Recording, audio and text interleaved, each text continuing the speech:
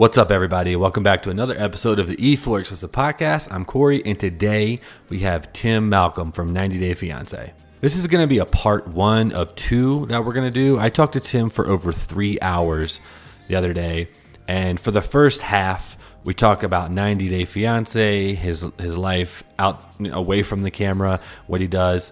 And then the other half, we talked about movies and games and stuff that we actually found that we had a lot in common. So this first part is just going to be about 90 Day Fiancé. We talk about the tell-all. We talk about his thoughts on Jesse and Jennifer dating. We talk about other cast members in 90 Day Fiancé, how he got on the show, what his life is like being a reality star on a very popular show that I and my fiance Corinne love to watch. It's a guilty pleasure, but it's nice to talk to these people because you only see them in a certain light most of the time.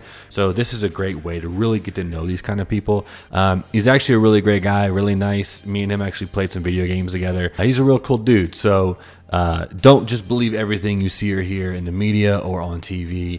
Judge him for what you hear or see on this podcast if you can, or if you're going to judge them at all. So like this video, subscribe to the channel, and hit that bell notification so you get notified every time I post a piece of content or a video or anything like that. So enjoy this episode of the E4 Explicit Podcast with Tim Malcolm from 90 Day Fiancé, Part 1. Peace out. This episode of the E4 Explicit Podcast is brought to you by Bravo Concealment. Bravo Concealment is known for some of the best high quality and concealable holsters on the market. Located in the great state of Texas, they offer free shipping and unlimited lifetime warranty on all of their products, and a 30-day money-back guarantee if you don't like the product. I've been using Bravo Concealment for my gun holsters ever since I got into guns, and the quality is by far, bar none, the top notch in the entire industry that I've seen. And right now they're doing a buy one, get one free, plus free shipping, the 30-day money-back guarantee, and a lifetime warranty. On top of that, you, my friends, will get 10% off of any product, of any purchase on their website by using Explicit10. Use the code Explicit10, and you'll get 10% off your entire purchase from BravoConcealment.com. What's up, guys? Welcome back to another episode of the E4 Explicit Podcast. Today, we have Tim Malcolm. Most of you know him from 90 Day Fiancé. He runs other businesses, but it's Tim Malcolm. I appreciate Jack of all trades, man. Yeah, hey, dude. Thanks for having me on, man. Yeah, man. Also, the gun thing. I want to talk about that in a little bit, but that shit was awesome. I'm a big gun guy. I actually lived in Charlotte, right near you guys, for a couple years. Wow. Right outside of Waxhaw. Yeah. Our house is in Weddington, so it's that's where technically Waxhaw. Yeah, that's where I was in Weddington. But the new that's where we filmed Pillow Talk. Yeah. Oh, really? Yeah. Yep. We were the apartments right behind the Whole Foods right there. I'm not familiar with, like, I guess you're probably further down Providence, like, yes. Like right before Waxhaw. Yeah, exactly. Like, so do you actually go through downtown Waxhaw, like over the railroad tracks? Okay. Nope. Yeah, because like where we're at is like really close to the Charlotte line. Got you. So, I mean, without giving too much details, because we literally have had people show up to that house and like leave notes and shit. Like, you're good. Crazy. You don't need to say so. But yeah, I mean, that was the house that her and I bought together, and she kept it when we broke up. But nice. I miss living out that way. In fact, I'm in the market for a house, and I keep looking to go back to either Weddington, Waxhaw, Marvin. That whole area. Yeah, that's crazy. Did you like it? Yeah, we did. We were there for about a year and a half because me and my buddies. What year? 2019.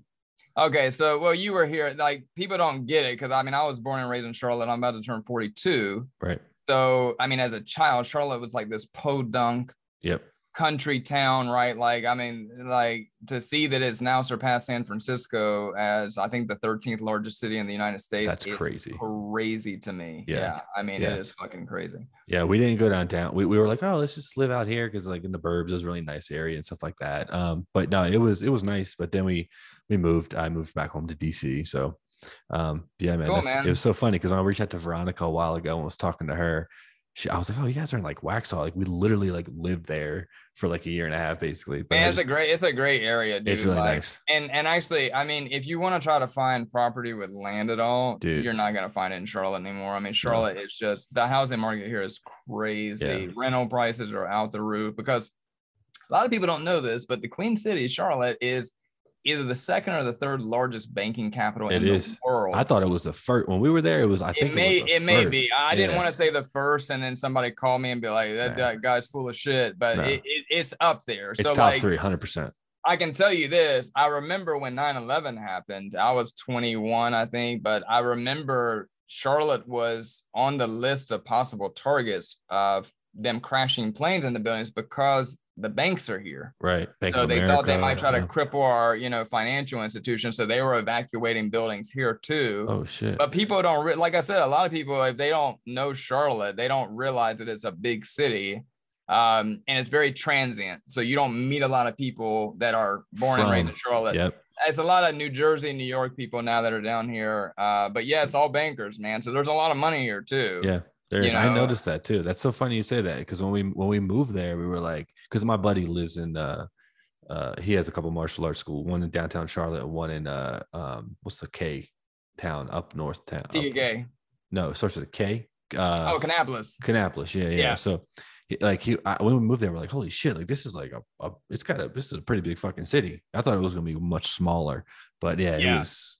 Well, Charlotte, it's weird because like Charlotte has a belt going around it called 45, and you can literally drive around the city in about a half hour if you're not in like super traffic. So it's not a huge city like dimension wise, but there's a lot packed in it. Yeah. So it's not as bad as like Manhattan. Like, oh my God, every time I go to New York, I just have anxiety trying to walk through people. But, it's a lot. Yeah. The traffic here is starting to get like that though, man. Like it used to be like Fridays at 5 o'clock, you could expect traffic, but now it's all day constant. And I think the statistics I last read was 7,000 people a month are moving to Charlotte right now. There's no houses for sale, and a house that you could buy for $300,000 10 years ago is $1 million or more now. I mean, the prices are really getting insane. It used to be Charlotte was one of the cheapest cost of living cities you could live in. I mean, I think my first house when I bought in 2001, which was like 3,000 square foot, brand new house, was like $150,000. Wow. Yeah, so now it's like that. You can't buy shit for under a couple $100,000, and then that's like on the bad side of town. So right, no, that's because we come from my fiance's from Long Island. I'm from DC, so we come from like really expensive, a lot of traffic. So, I know DC is expensive. Man, it's so bad. So when we moved down there, we're like, oh my God, this is fucking amazing. Everything's one of my best friends is a lawyer in LA, and like. I was just showing him what kind of house he could get here for like 1.5 million. And to him, it's like, holy shit, you get a mansion there. Like in LA, he's like, dude, that's like a 900 square foot, modular shack. Home. Yeah. Right. Home. So I'm bitching about the prices still, but it's like, man, other people are like laughing at me like, dude, that's nothing. Yep. Yeah, that's how it is. We just actually moved to Colorado. So we live in Colorado Springs now. Same thing. I go to Starbucks and they're like, oh, where are you from? Like DC. They're like, oh, the prices here are so ridiculous. I'm like, ma'am, like, you have no idea what the fuck. Just like traffic. I'm like, traffic? Like what? Like, no. I think Miami and New York, worst traffic I've ever seen for the States. Oh yeah, Charlotte is getting bad though, dude. Even probably since you were here, like the last year has really. I mean, dude, I hate if I have Amazon deliver my groceries now. Even like if I don't have to leave my house, I don't. Right. Number one, because people recognize me, especially in Charlotte, because they know that we're here. That you're from there, yeah. So if I'm trying to run out real quick and grab something and like, trying to not stand and talk about 90 Day Fiance for 30 minutes or so, which, I've said that before in interviews and people always take that the wrong way. I love my fans and I love people that are passionate about the show. Unfortunately, for reality TV people, you're living a little bit of a weird life. Like, you're recognized on the street as like a celebrity, but you don't make celebrity money. So you're having to work just like your normal dude. Right. And I'm like, I'm 7 days a week, like typically 12 to 15 hours a day. So for me, like if you run into me at Home Depot, or Walmart or some shit, like I'm trying to get the fuck in and get out. Right. Like, so a lot of like, I was at the post office the other day, man, and it never fails. Like I got in and nobody said nothing. I'm like, cool. I'm getting in my car and the car beside me, there was a lady in the passenger seat. And I was in my zone, you know what I mean? So she's like, oh my God. And it scared me. So like like she was so close to me, I jumped, and she's like, "You're Tana," and I was like, "Yeah, like thank you," but I was like in my car, like literally, lady, you just scared the shit out of me, like, you know. But people get super excited, man. Like, which again, I'm a TV and movie guy myself, so like if there's a show that I like or a movie that I, you know, love, and I saw somebody from it, I would geek out too. You know, I'm a total fanboy. Right. Yeah. So.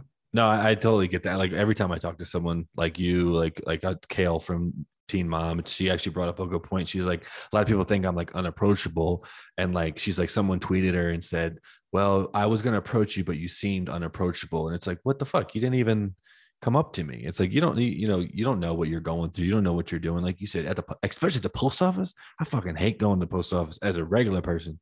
So it's like, or DMV. Oh, dude, it's like you're already in a negative mindset when you get in that motherfucker. God forbid someone come up to you and scare you or want to talk to you.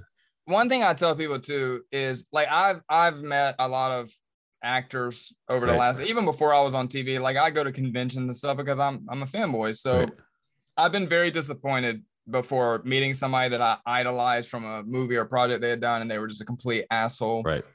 But after I've been on TV and, you know, have experienced what it's like to have some sort of fame, you know, and people recognize you, you have to remember, like, that's a job like anything else. You know what I mean? It's no different than clocking in at Walmart and being a cashier. And, you know, I think everybody's entitled to personal time. And again, like, I'll give you an example. Every year, my family and I eat Thanksgiving lunch at the same restaurant, and it's actually in Gastonia, of all places. Right. And, you know, like, I sat down this past year, and I put my back towards the people because my family thinks it's so cool. You know what I mean? Yeah. Like, and they don't get that. Like, I just want to be able to sit and enjoy my fucking meal for 30 minutes and not have to talk about something that you know, with a stranger. That sounds super ungrateful. And let me reiterate, like, I'm a Charlotte, North Carolina dude. Yeah. Never thought in a million years I would be on this big TV show. And I understand people would kill to be able to experience that. And I am very grateful for it. I have a great time with it. I've really enjoyed entertaining people. I'm an introvert though, you know, and I'm not a people person, like, and it's nothing personal. It's just, that's my personality. Like, I don't really, you know, I'm the type of guy, I've got like 3 really close friends, but I'm not like, I don't have like friends with I'm like that guy that just has like friends everywhere you go, you know? Right. So I have a very small circle, and, you know, like, the mask thing, I thought was going to really help me out when they put that in effect. I'm like, man, because I used to fuck with people. Like, they would come up to me and be like, "Oh my God, has anybody ever told you like Tim from 90 Day Fiancé?" I'd be like, "Yeah, I get that all the time," and I'll just keep walking. You know what I mean? Amazing. Like, but like, and I'm that guy. Like, I would stare at somebody from TV and be like, there's no way that's them, and it would really be them. Yeah, like trying to talk yourself out of it. But some people, man, like, even with the mask on, they will walk up to me as soon as they see me. And sometimes I'll ask them like, "Hey, how did you recognize?" And they'll say, "Well, I heard you." They recognize me from my voice, which I never knew until I was on TV, that apparently my voice is very distinguishable. It's totally. So, I just never thought that about myself. You know what I mean? So you can't avoid it. Like, I've had some very funny stories happen, but with the Thanksgiving thing, you know, I'm sitting there like finishing up, and like all of a sudden I feel, you know, somebody tap me on my shoulder. Well, something else about me is I'm not like a germaphobe, but I've had COVID twice, and, you know, I didn't enjoy it. I'm vaccinated and all that shit, and still caught it a second time. Damn. And when I get COVID, I can't work. So it's like, I'm very careful. Plus, you know, my sister-in-law has been fighting cancer for 2 years, and like, I can't be around her if I have COVID. So you know, it's just, there's multiple reasons. So again, it's like, you're sitting there eating Thanksgiving, then you got somebody that comes up and just starts touching you in the middle of COVID. Hey Tim.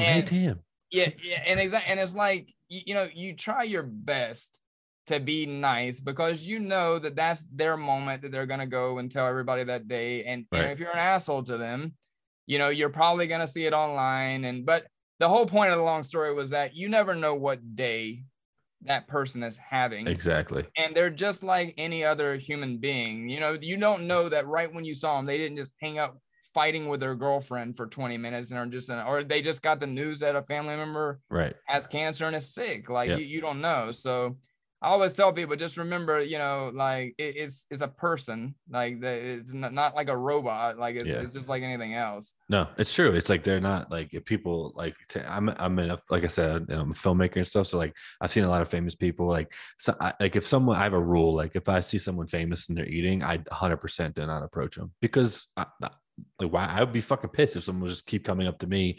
And it always kills me when I see people run to famous people when they're eating meals. And I'm like, guys, like, let them enjoy their meal. Like, you do this every day. Crazy. On Valentine's Day, this last month or whatever, I ran out to the store. My girlfriend was asleep, and of course I'm that guy. Like, had to go out the day up. Last minute, yeah. My schedule is crazy, all right? Sure. You know, I was standing inside a store, saw like a elderly lady and husband crossing the street. She fell, busted her head open, and was laying out in the street, just pouring blood from her head. Shit. So I ran outside, like trying to help this lady. Ran back inside the store, was like, hey, I grabbed a water, grabbed some wet wipes off the shelf, and was like yelling at the cashier, like, I'll be back to pay for it. Like, I'm not stealing it. And literally, as I was crossing the street to go help this lady, a guy fucking grabbed me and asked me to sign an autograph for his fucking wife. And I was like, are you fucking kidding me right now? And like, it took every bit of self-constraint I had to not scream at the guy, like, do you see this? Oh, this, I mean, there was blood everywhere. What? You know, like there was some other people trying to help. They had already called the paramedics, but I was the one that went inside to try to get something to like put over the wound. Her husband, like, I felt so bad for him. And it's fucking Valentine's Day. Like, you know, husband and wife just going out, super old, probably in their 70s, maybe even 80s. Right. And I'm just kind of like, are you like really like, do you not see this? It's just the worst time. I mean, it really just upset me for that couple of like how insensitive, you know, like, but again, it's just, I think people see you and they're just afraid that you're going to disappear and they don't get their chance. Right. You know what I mean? So like, I even told the guy when he said that, I'm like, yeah, I'll come back in a minute. Like, let me help here first. And I did. I actually went back and signed his fucking, it was like a receipt. Like it's so funny what people want you to sign, right? Because it's not like they're carrying around pictures of like D-list reality stars in their backpack, right? So you know, it's like like a Dollar General receipt or some shit. Like, will you make this out to Susie? And I'm like, sure, buddy. Are you gonna fucking frame that? Like, that's amazing. Yeah, man. So it's and to be honest with you, the culture's changed a lot. So like when I was a kid, you wanted an autograph. Now everybody just wants a fucking picture to put on their social media. Yeah. So I rarely get asked for autograph. I think it's so funny when people ask me for an autograph because I'm just like, really? Like, I'm a fucking reality dude. Like, I'm not a Johnny Depp here. Yeah, it's like The Rock. Like, the picture I get though, because like anybody famous I see, I'd want to put a picture and be like, guess who I ran into? Right. You know what I mean? Like, I get that, but the autograph shit, like, I don't think anybody's selling that on eBay for more than about 86 cents. So, you know, it's like, dude, what the fuck, man? I mean, that's just so old school, man. He said 86 cents. Yeah, like, I don't even think it'll sell for that, right? Like, sells for one crypto coin or some shit. Yeah. Hey, if anybody wants my autograph and want to give me crypto, I'll be happy to send them some shit. That's too funny. Holy shit. All right. So we spent 30 minutes talking about Charlotte. Okay. All right. It's all right. I'm having fun, man. Yeah. Oh no, I love this. Is great. That's so funny. Okay, I do want to talk about some stuff. I don't want to, honestly, dude. I literally last night. I watched the tell-all of You and Veronica with Jesse and Jennifer. Oh my god, I'm sorry. I've never liked Jesse. You don't have to say anything negative about him. You don't have to. Well, I can't talk about the tell-all at all. But I can talk about Jesse because, you know, him and I had an issue on my tell-all, which was years ago now. But anything that's current, I can't talk about. Okay. So I during my season, like before the 90s season 3, which was the first time I was ever on TV, right? Yep. When you went to Columbia. I went to Columbia, right? Yeah. Then you know, did that whole thing. Well, I like literally when I found out Darcy was on my show, I was very excited because when I was still in a relationship with Veronica, when we were still a couple, I remember watching 90 Day Fiance season 1 with Veronica, and then before the 90 Day season 1, you know, and we watched those shows, right? So Darcy, to me, I don't know, was like a real star, you know, like, and if you ever see her in person, like she's just one of those people who, like, when you see her, she just looks famous, right? Like, I'll never forget, like, when we filmed the tell-all, Darcy, me, and Tom Brooks all went out in Manhattan, like Times Square. And you would have thought I was with fucking Michael Jackson. I mean, by that, we had been on TV like 4 weeks, me and Tom. So Darcy kept telling people like, hey, this is Tim and Tom from the show. And nobody gave a fuck. But I mean, people were coming up to Darcy like crazy. And to be honest, Darcy is a lot like me. Like, she loves her fans, but she's not like really into it for the fame. Right. You know, so she's a little bit shy, to be honest. Like, and we thought it was so cool. Like, we were like, oh my God, like, you know, why are you? Because she was like hiding in stores and shit, like trying to avoid it. Yeah. And we didn't understand. Well, you fast forward like 6 months later, and it's really strange, like, because I remember being at the tell-all and talking to the entire cast. I'll get back to the Jesse shit. I know I'm kind of getting off the field. You're good. And we were all telling each other, like, if we had been recognized yet or not. And, like, there was only one person besides Darcy that had been recognized, and it was Avery, with Avery, the Muslim Avery.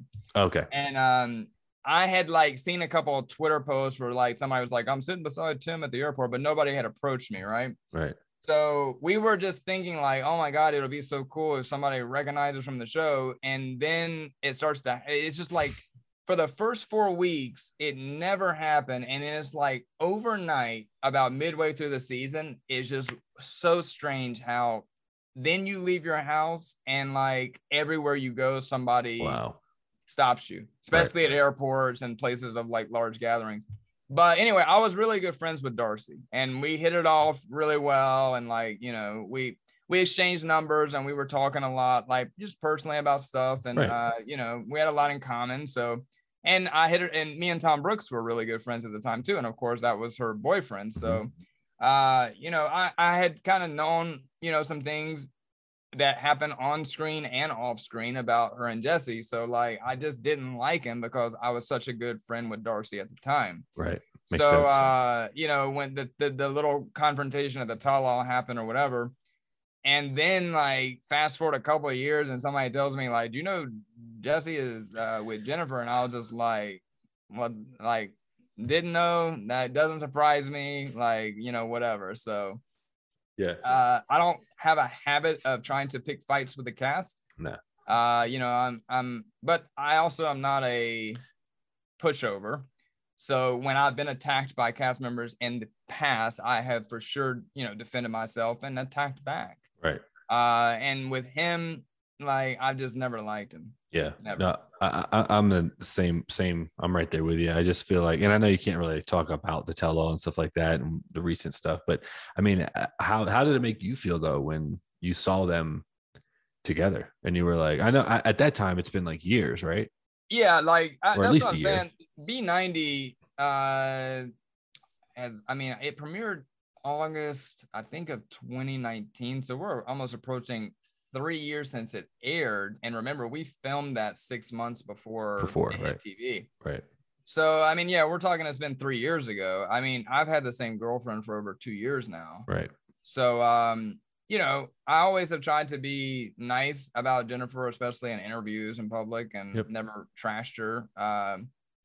But, you know, when they asked me to do the tell-all, and I said, sure. I mean, like, you know, whatever. I mean, it's part of the deal, right? Like, people were introduced to me with Jennifer, so that'll be a part of my story forever. No matter forever, right? Like, because that's who I originally did the show with.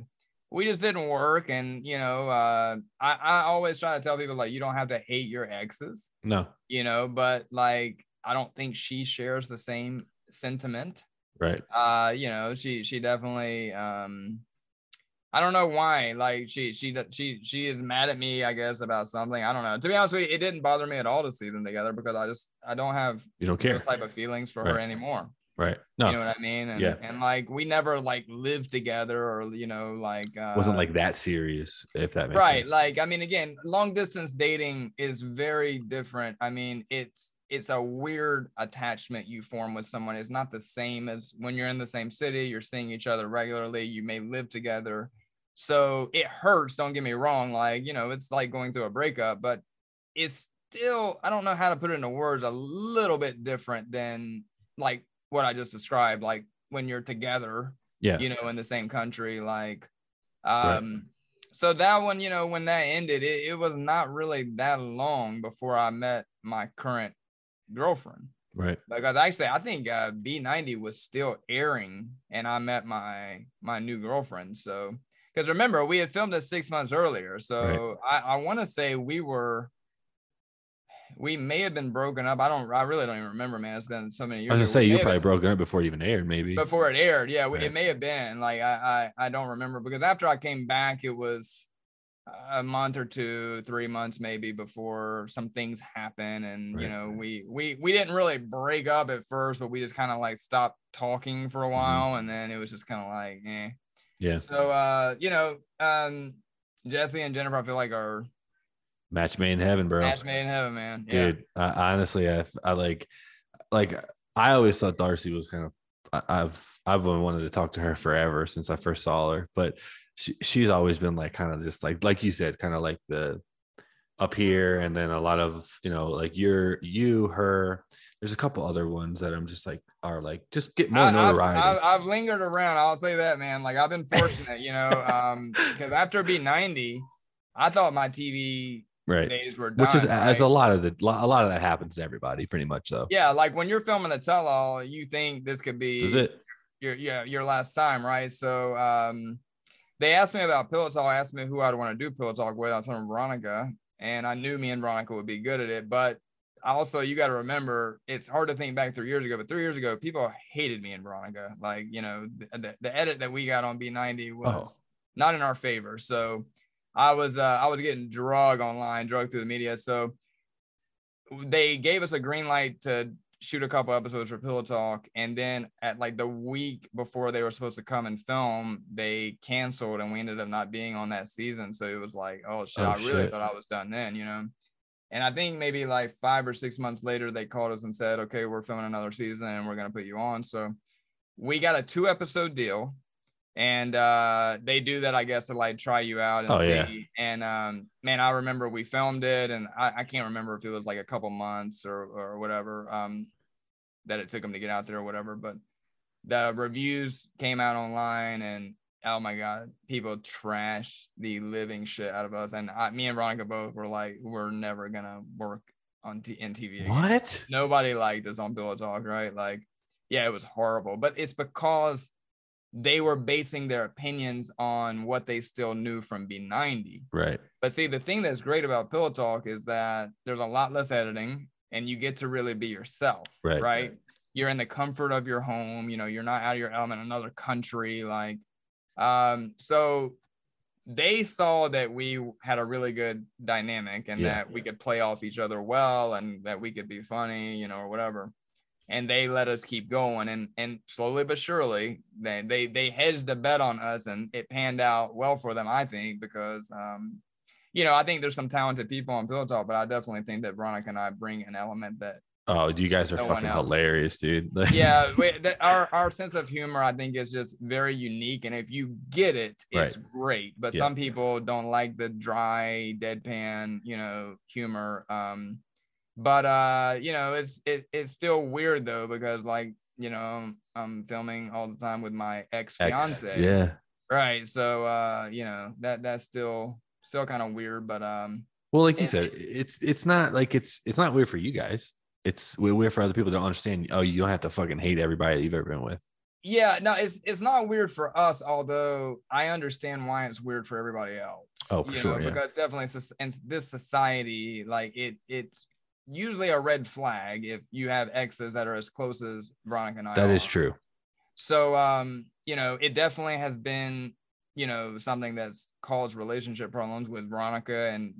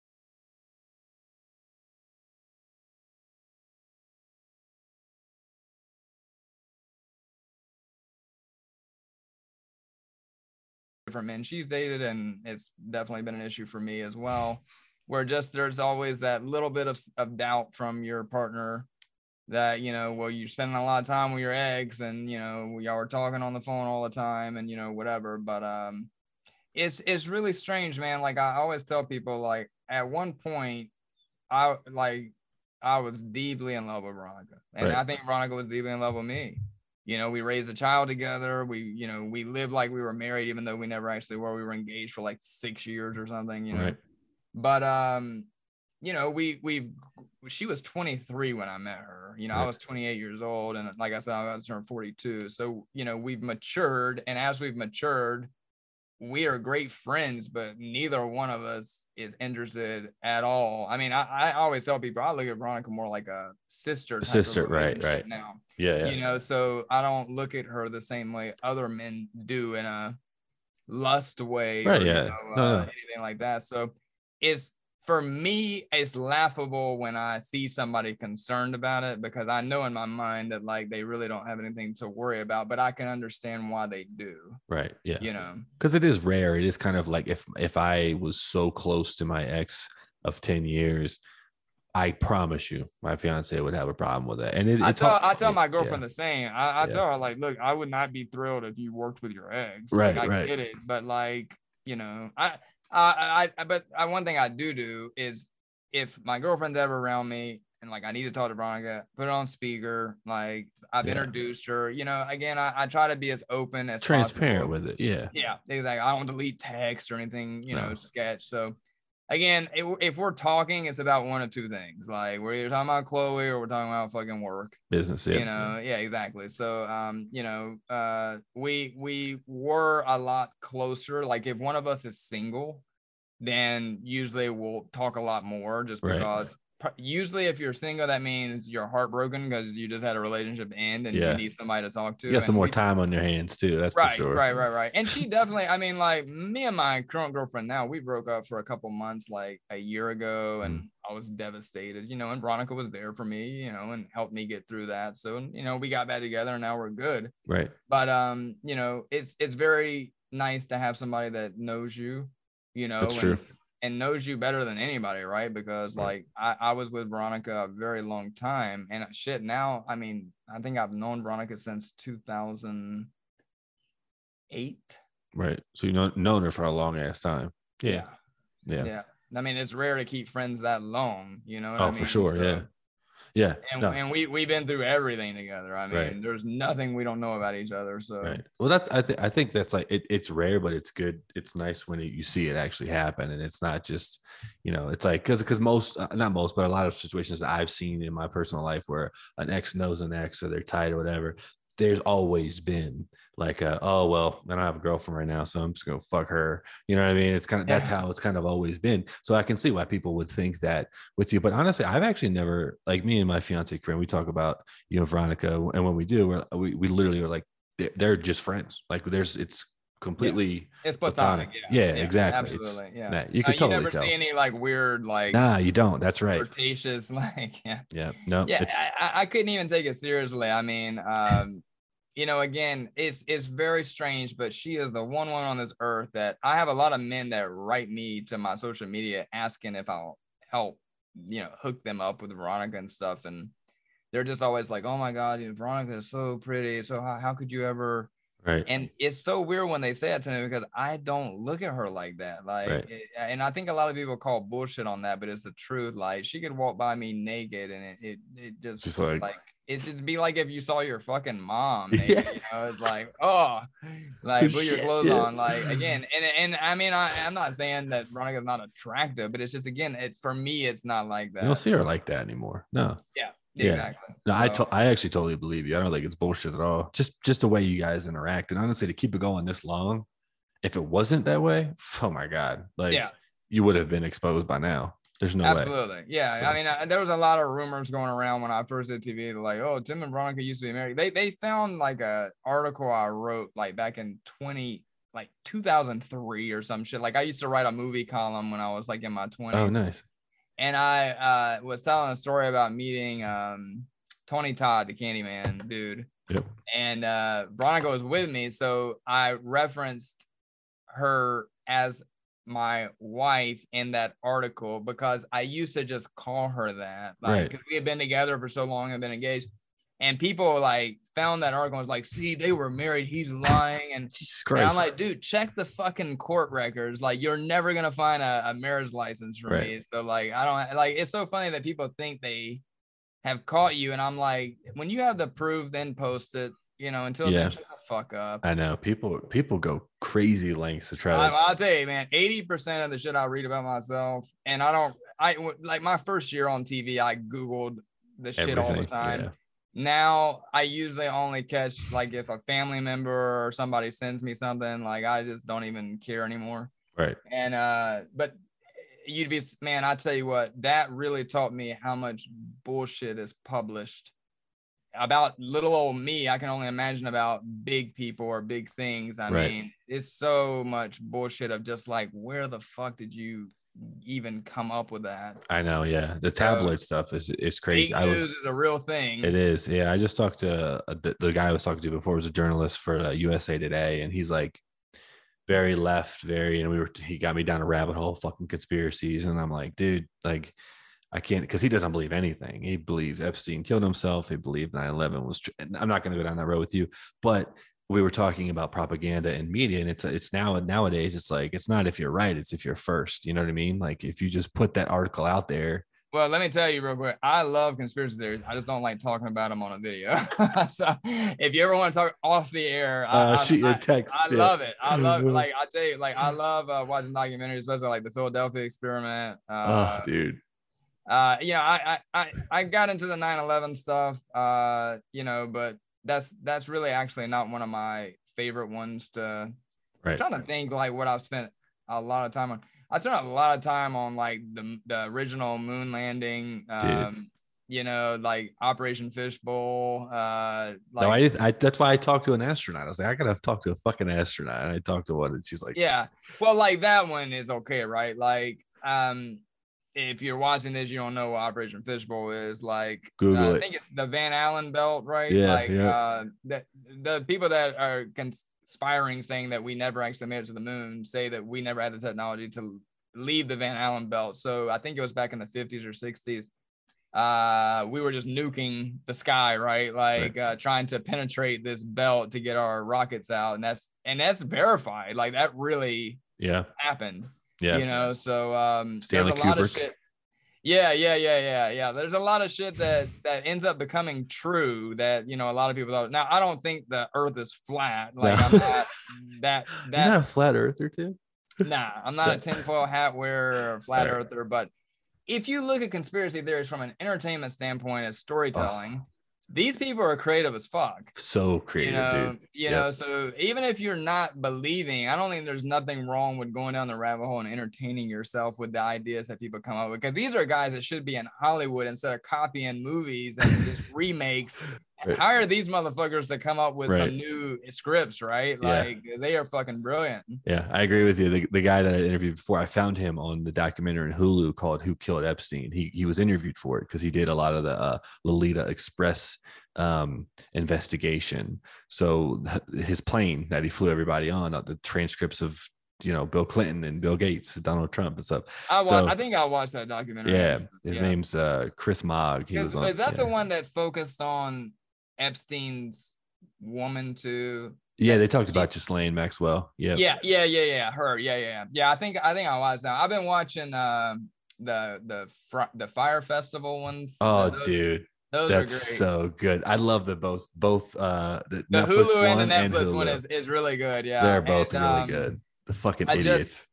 I love documentaries, especially the older I get, man. I'm like, it's funny with age, man, your taste changes so much. That's why you saw your grandparents watching the news all the time. You know, it's happening to me. I got to admit, man, like I got the news on every fucking morning.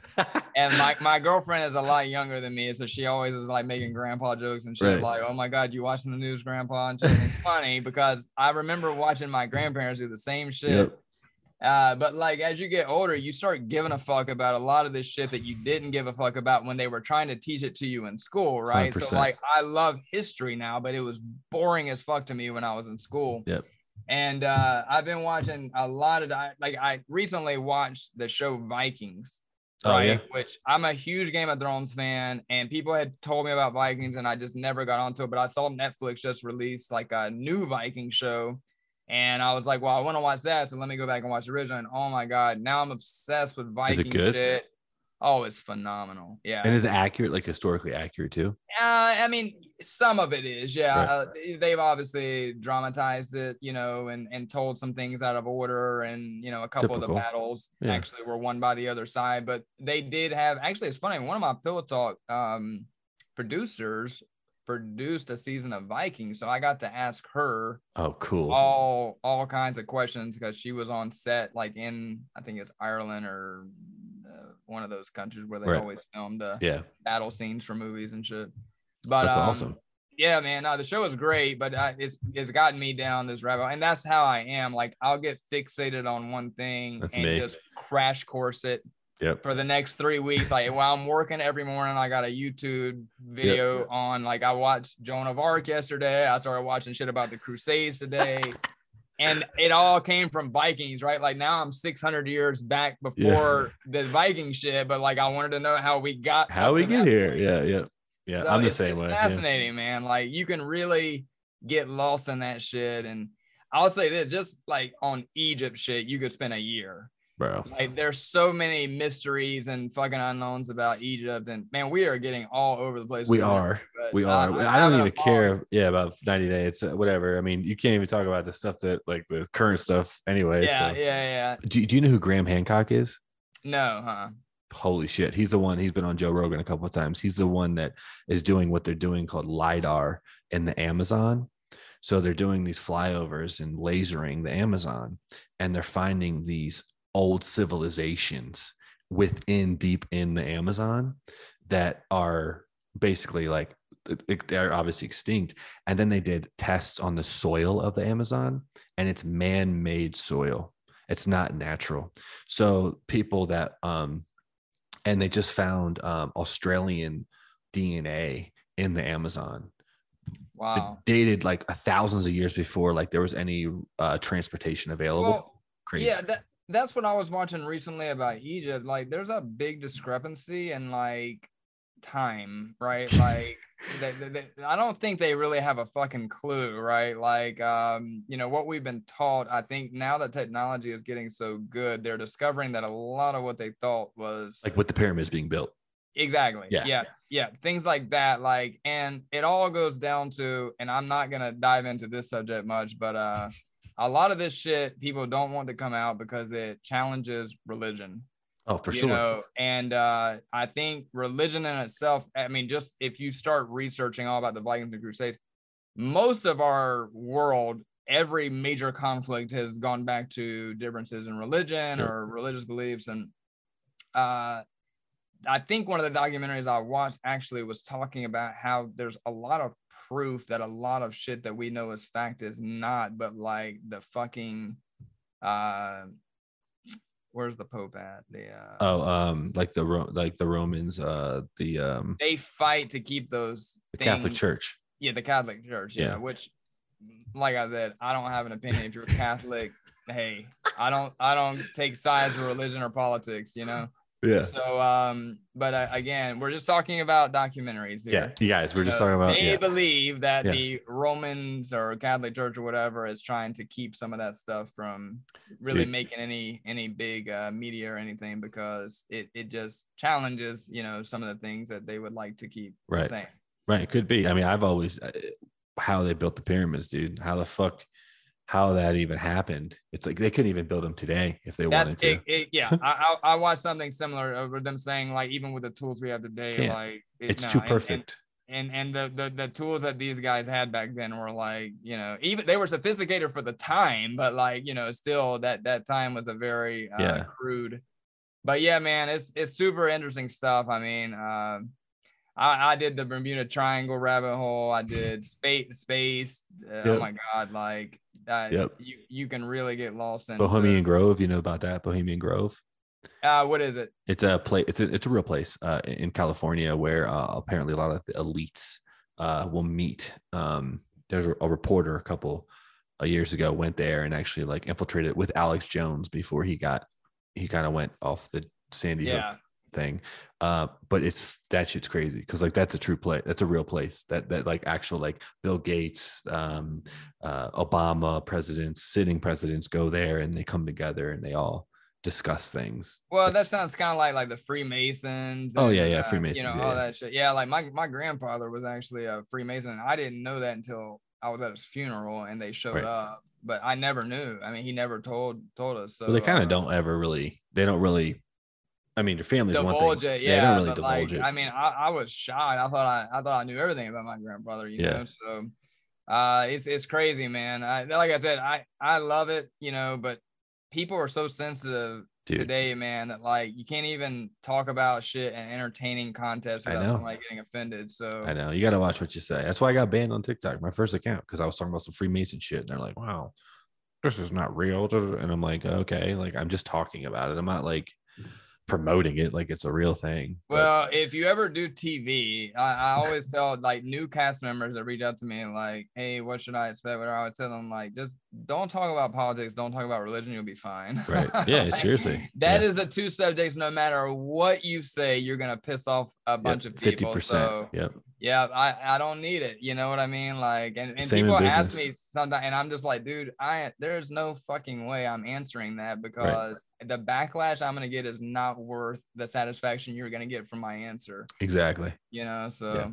it's the world we live in, man. Oh, I know, dude. It canceled real quick. Let me see here. So what do you? I'll just ask you one more question. Get out of here.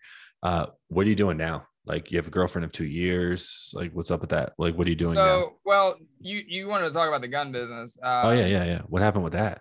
Well, so like I'm a North Carolina dude, right? So I was raised around guns. Like, I think my dad took me to shoot guns when I was 8 or 9. That's why I got into guns. I went to point blank range.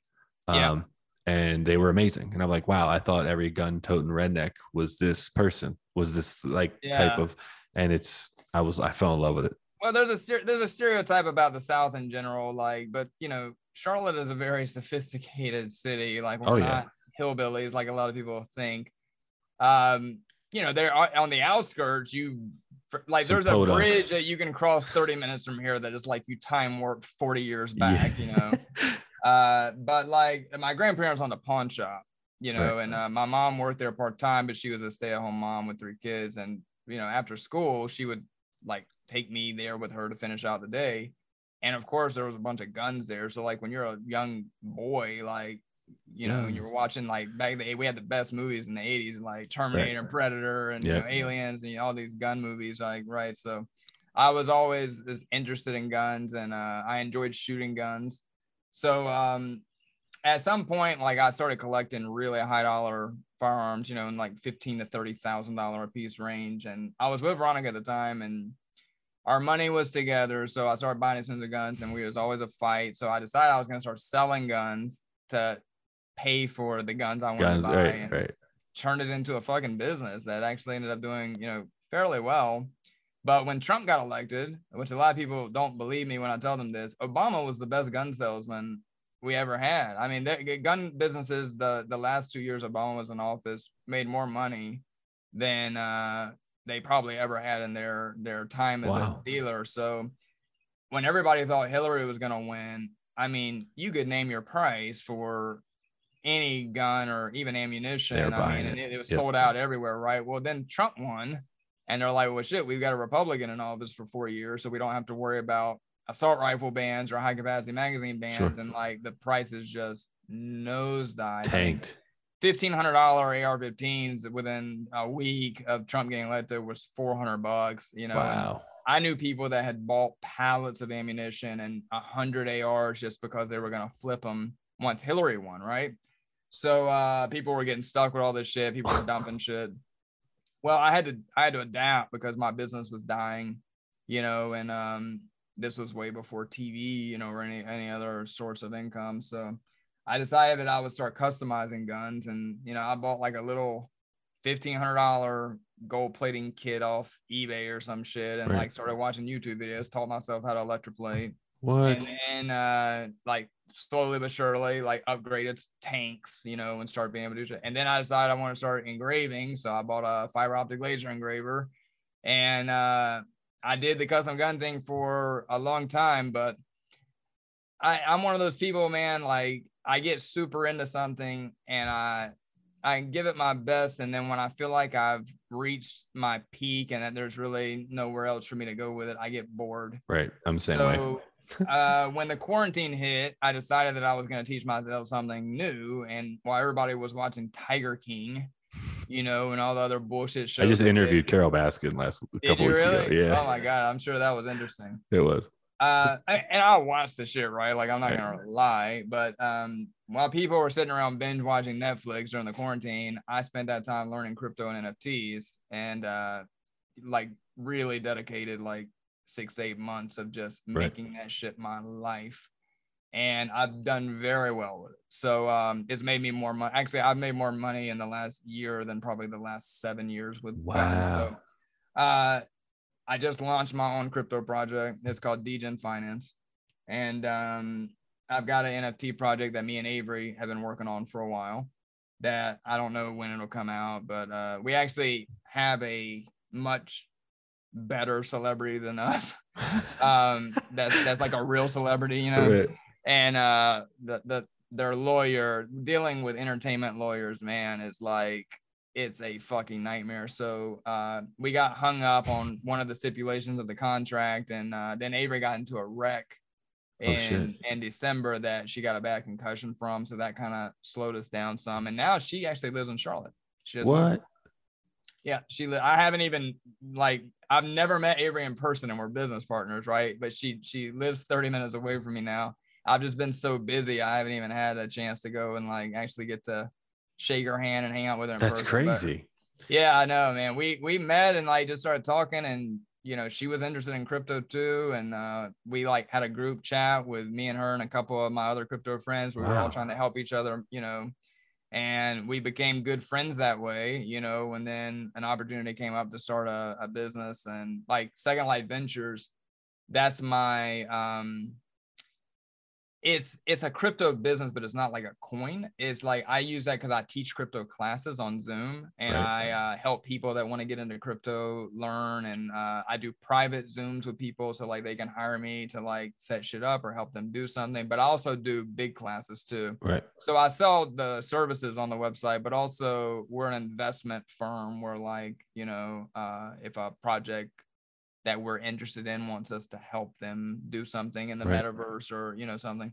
So I've got that going, but this, the crypto coins that I've got that I just launched is kind of what I'm focused on. And actually I've kind of stepped away from guns at the moment. I mean, I'm still a licensed dealer, you know, and I still have some guns that I'm working on, but that's not my, it's not the primary. It's focus. Not my primary right now, man. I'm telling you, I really think crypto is the future, man. I just think that we are going to see crypto take over. Can I tell you something about, can I tell you a quick crypto story? Oh, yeah, cool. So in 2013, I was living in DC at the time, and this is before Bitcoin was like, really popping.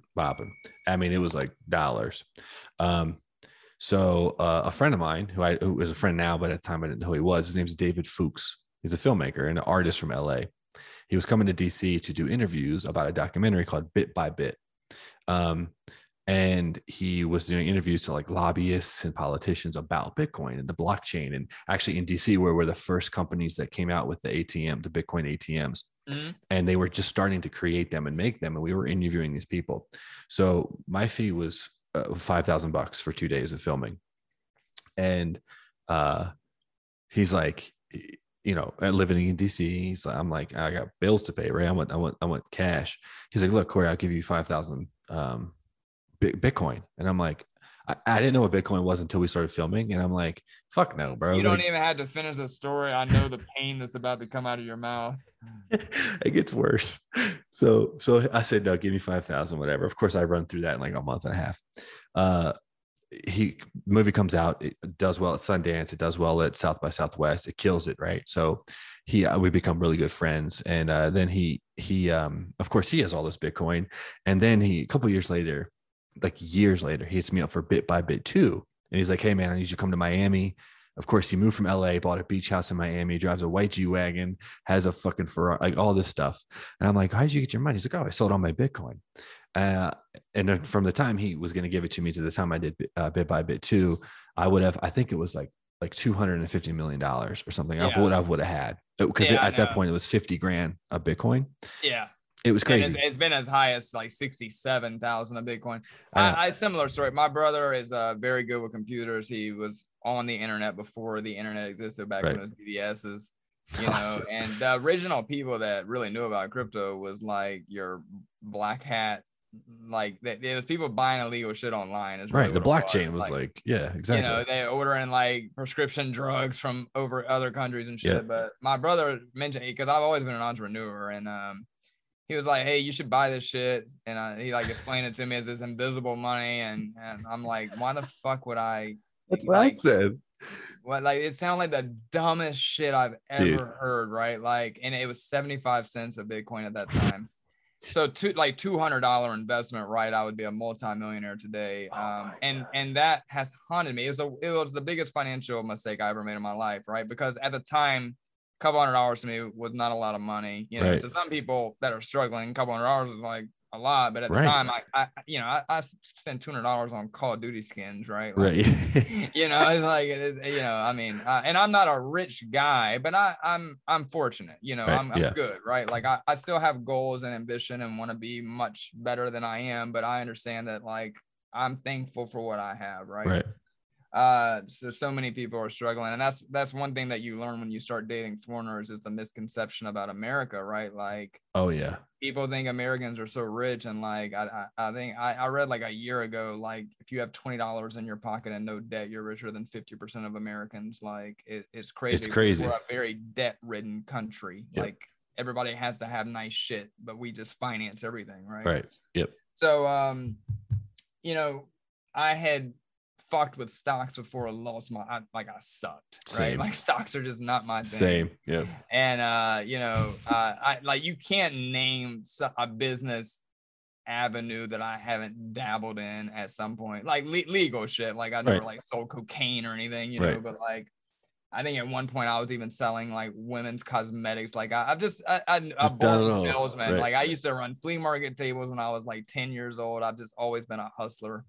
So you know, I always had that in the back of my mind. And then I got a little bit of money, and I was like, you know, I need to invest this, because you get that fucking statement every year from your bank account. And it's like, I waited to fill out my taxes for $1.72 to get my savings interest. You know, it's always just more of a hassle to claim it than what you made. And I have seen inflation. You know, if you haven't noticed the inflation, you're blind. No, it's there, like, for sure. It's fucking horrible, and I mean, COVID didn't make that any better. But so I decided, like, hey, let me dabble in fucking crypto. And I'm the type of person that just dives in all in, you know? Like, I need to get my feet wet. That's how I am. Like, I just need to do it and figure it out. I lost my ass. I bought the dumbest crypto you could buy, and we slid into a bear market like a week after. So, I mean, I think I put like 15 grand in originally, and within a week I had like 6 grand. So I was like, oh my God, like, it's super volatile. And I didn't understand the market cycles, right? So like, I started panic selling like an idiot, you know, and that's when I was like, you know what, like, nobody you ever meet that's successful succeeded their first time around. No. Right? Like, you have to make some fucking mistakes to be successful. And I tell you what, that was one of my most valuable lessons I ever had. A lot of times my students, I stress that to them, like, you're never going to make a lot of money in crypto until you've lost a lot of money. And just be prepared for that. Like, just go into it knowing you're going to lose a lot of money before you make a lot of money. And if you stick with it and you, you know, follow what I'm teaching you, which what I teach to people is don't trade with emotions. You know, if you're one of those people that can't stand the roller coaster ride and you know it's going to give you anxiety attacks, don't fuck with it, because crypto is so volatile, you know, but patience is the key with it. If you can just hold out, most of the time you won't lose. It'll come back, you know, and maybe even come back stronger. But a lot of people, like, just can't do that, right? Like, it's just not in our nature to be able to watch our money start rapidly going down and not panic. So, you know, I've learned that. And to be honest with you, like, man, I think in December, one of my portfolios was at like 200 grand. Damn. And I looked today, and I hadn't looked at it in a few years. It's like 68 grand for that portfolio, because the market has just, like, crypto's been getting hammered since January, and the Russia shit has not helped at all. But I made a lot of money in other ways with crypto, that, like, my crypto portfolio, that one is more like long-term investments or shit. Like, I'm not day trading or, you know, anything. But it didn't bother me one bit. You know, like, I won't lose any sleep over that tonight, because again, that 200 grand started out as 50. You know, so I'm still up. You know, it sucks up. That I had that money in reach, but, like, I'm still up from where I started. And being self-employed my whole life, man, like, I don't have a 401k. Like, you know, I'm a 1099 dude. So, like, I don't have about that. Health insurance and, you know, any employment package. So, like, when I turned 40, it was in the middle of the quarantine, and 40 didn't really hit me that hard. But for some reason, when I turned 41, I kind of had my, like, little midlife crisis, right? Like, what the fuck am I doing in my life? Like, I'm supposed to be retiring in, you know, 24 years. And I don't really think I'm quite prepared. And I knew, like, I needed to do something to be able to save. That's the problem with America, right? Like, you can make a good salary. Like, you know, if you work hard enough, it's easy. No, I'm not going to say easy, but it's easier these days to get, like, a 6-figure job than it was, like, when I was a kid. But it's just really hard to save money, right? Like, because everybody's kind of living a little bit 100% above their means than they should be, because we're keeping up with this culture and society. So, you know, I knew that I needed to be able to make large sums of money to be able to really save large sums of money, right? Like, and I tell you what, I don't think there's a better opportunity right now for that, or for a transfer of generational wealth, than crypto. And let me be 100% clear. You can lose your ass in crypto. Like, if you don't know what the fuck you're doing, you will lose money. You can lose everything. It is very risky. But if you put in the time, like, I always tell people when they, like, oh my God, how did you know, make all this money in crypto so fast? And I always tell people, like, because I ate, breathed, and slept that shit for 8 months. I mean, even when I was walking around my house during that time, I would have my phone in my pocket, listening to a crypto podcast, listening to TNA, technical analysis reports. I really put in the work. And that's the thing that people need to understand is, you're not going to jump on and just happen to pick one out of 9,000 different coins that's going to do 100x overnight. And that's what a lot of people expect, because they've heard these stories. The Shiba billionaire guy, you know, he bought $5 grand in Shiba and now has $1 billion. Like, they hear those stories and they think that it's just so easy. Of course, if it were that easy, everybody would do it. You know, so I think crypto is an excellent opportunity for people to learn something new. And I always tell my students, if you leave my class and you don't want to invest in crypto, at least now you know a technology that's coming that you are going to be forced to use in the next 5 years in one shape or form. It's kind of like, dude, I remember at 16 or 17-year-old driving through Taco Bell drive-through, being able to pay with a debit card for the first time. That's like I remember that, you know? So cell phones, and that really makes me sound old, right? But like, dude, it's coming. Like, digital money is coming. In fact, I know Apple is changing the Apple Pay to where you're going to be able to pay with crypto. It's going to automatically convert it. So they're going to have that integrated into the phones already. You saw El Salvador adopted Bitcoin as their legal currency. And now that's what Russians have been doing, man. They're fucking buying Bitcoin because Russia put that stipulation where they could only pull $20 out of their bank account. It was reported that they're paying $20,000 over value just to get Bitcoin right now, because Bitcoin is safe from governments, man. That's what, and the ruble's worthless right now for them too. Yeah, absolutely. So a lot of like South America, Central America, the countries that have to really worry about the governments, you know, and their dollars. Venezuela, for example, would be a great candidate. I know Brazil is looking at adopting, but people are learning that, like, you know, crypto is kind of off the grid, and you have more power. And like, I don't know if you know this, but like when I was doing high dollar guns, you know, sometimes I would need $30,000 or $40,000 in cash to go and buy a collection or something. And if you walk into a bank, even if you had the money in there and you ask them for that, 9 times out of 10, they're going to say they can't give it to you. Yep. You know, you like that. I used to have to order anything over $10,000. I had to order it from the bank, and it would take them 3 days. I was gonna say they have to prepare. They have to prepare for yeah, that like, stuff. and people don't realize that your money is just not sitting in the bank. So, Right. like, if it's anything moving. goes wrong, you are fucked if all your money's in the bank. That's and true. I mean, you want to talk about conspiracy theory? Some people watching and be like, "Man, this guy's crazy." Like, no, it's true. That big FDIC. vault that you see, you know, it's like, yeah, your money's not just sitting in there. Yeah. I'm the poorest cash broke guy you ever meet. Like, I keep all my money in crypto. Right. You know, I have like hardly no money in the bank, but I have a lot of money in crypto. And, you know, I will continue to do that because I feel like I have control. Right. And I feel like, you know, it's just safer. I mean, like, the US dollar is not as safe as it was. It's not as worth 5 years ago, 10 years ago. What it was either. No. Yeah, so I recommend to anybody that's interested in it, you can secondlifeventures.com. You can book me personally. It's me that actually, you know, gets on with Zoom. You. Right. And I you know, people know me on TV for being very like, I call it like it is. Right. If you want somebody to coddle you and tell you you're doing a good job when you're not, I'm not that coach. Yeah. I'll tell you if you're fucking up real quick. So if you're sensitive, I'm probably not the best guy for you. But if you want somebody that's going to help you make some money, then, you know, I have a lot of students that have just really surprised me that didn't know a fucking thing about crypto that are now teaching me shit. Oh, shit. You know, so and a lot of success stories about people that, you know, have actually had a guy write me maybe a month ago. And, you know, I make YouTube videos about crypto projects I'm investing in. And from one of my videos he made, he was able to make enough money to pay off his house in like a week. And this dude, I should print it.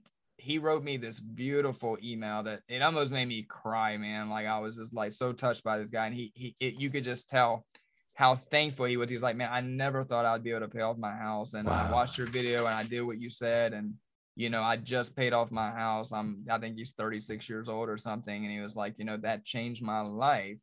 And that's what I always tell people. Like, yeah, you can make some life-changing money, but you can do that in stocks too if you know what you're doing. And I mean, I'm sure there's some other ways, but I just picked crypto because of the story of my brother. And I'm sure you'll always be interested in it because you remember what you could have had. It's right? like bittersweet. Yeah, it's kind of, but you make really good points and all that, because like you said, like, you're a very kind of like straightforward person. Like, you need that because you're right. A lot of people, especially with stocks too, like when the whole GameStop thing happened, everybody just thought that they were going to go in and go on Wall Street Bets on Reddit and think that, me in particular, think that they were going to pick these things. And I bought GameStop at $350. I lost my ass on AMC. I'm not gonna lie. I got AMC, Nokia, all those motherfuckers. I had BlackBerry and AMC, and I was riding that Wall Street Bet train, boy. And I got and the same thing with Dogecoin. Actually, Dogecoin was the coin that taught me the final lesson I needed to know, not to do. Right? Yeah, and I'm not embarrassed to say it, because I tell you what, like, I always tell people my successes and I stress to them my failures. Right. And I think that's really important when you're teaching, or, you know, like, I'm a leader of a like, my crypto project has a few $1 million of people's money in it. Like, I think that they trust me with their money because they know that I'm very upfront and honest and transparent. Right. Like, I think that's super important when you're dealing with investors' money. And that's the thing, is like, it's kind of good and it's kind of bad, but like, I don't candy coat shit. So like, I don't tell people things are going great if they're not. Right. You know, and you take the risk, right? Because a lot of people are used to that. Like, they're used to everybody putting a positive spin on shit. And I took a risk with that, of being as transparent as I am on my YouTube channel and with my crypto project, right? Like, but the feedback I've gotten is that the fan base that I've developed on YouTube, which shockingly enough, finally, most of the people that follow me on YouTube are not from the show. It's not fans of the show. In fact, I get the comment at least once a week of like, oh my God, my girlfriend swears that you're on a TV show. And they're like, somebody that's commented on every one of my videos. They just didn't know, you know? Right. So now they know you was crypto and not in that, right? But that's what I want. I wanted people that didn't look at me as like this dumb fuck reality TV dude. Like, you know, and that setting for finances, like, it's not a good thing to be on a reality TV show. I don't think people take you as seriously or want to listen to you talk about, investing hundreds of thousands or millions of dollars. Right. It's like, what do you, yeah, exactly. No, that's not a good pairing. Because it's so funny that people don't understand that even reality TV is built for entertainment. 100%. I know they really, and I know you interview a lot of reality people, so they probably say the same, but reality TV is not scripted, but it's still edited and shown for entertainment. There is not a single program on TV that is 100% organic, authentic, and real, right? There's no, you like literally no matter what show or even documentaries and shit, I mean, they get really close to being accurate, but I guarantee you, if you nitpick every one of them, they're always one-sided. Documentaries are always one-sided. They're not absolutely. Some are not always as open. That's another episode for the E4 Explicit Podcast. We'll see you next time.